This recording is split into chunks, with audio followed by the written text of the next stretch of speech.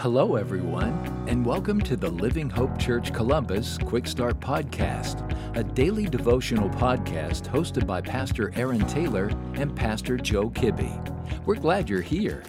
Well, hey everybody, you've hit the halfway point of the week. Hope it's been good for you, as we say every day, and I hope it's just been a wonderful week. My name is Aaron Taylor. I serve as the teaching pastor at Living Hope Church Columbus.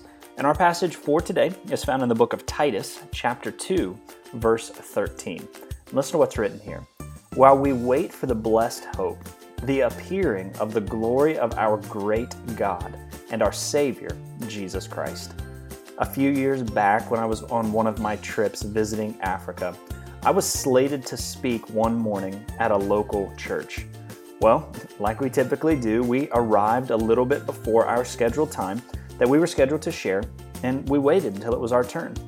Well, about an hour later, we were still waiting. No joke, 3 hours later, still waiting.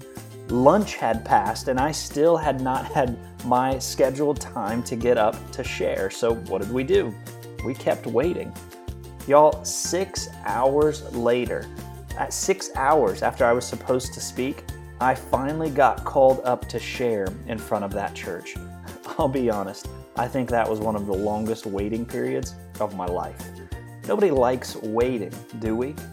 Yet it's interesting to me, if we read through the scriptures, we often see that in the waiting is where God does His most powerful work in our lives.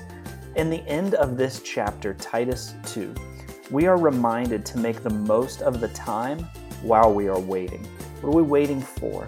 Well, we're anxiously awaiting the second coming of Jesus as a Christ follower.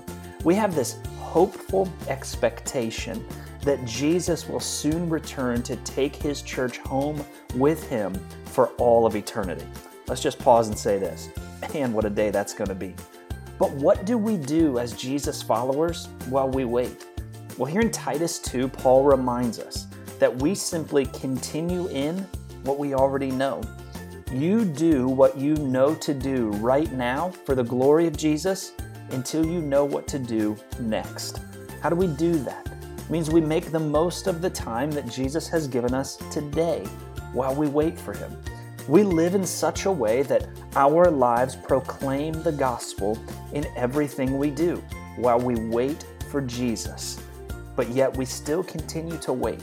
We keep that abundant expectation that someday Jesus will soon return.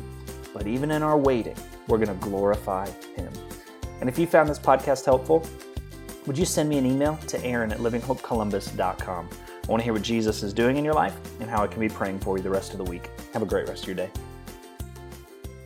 Thank you for joining us today. Be sure to subscribe and rate this podcast.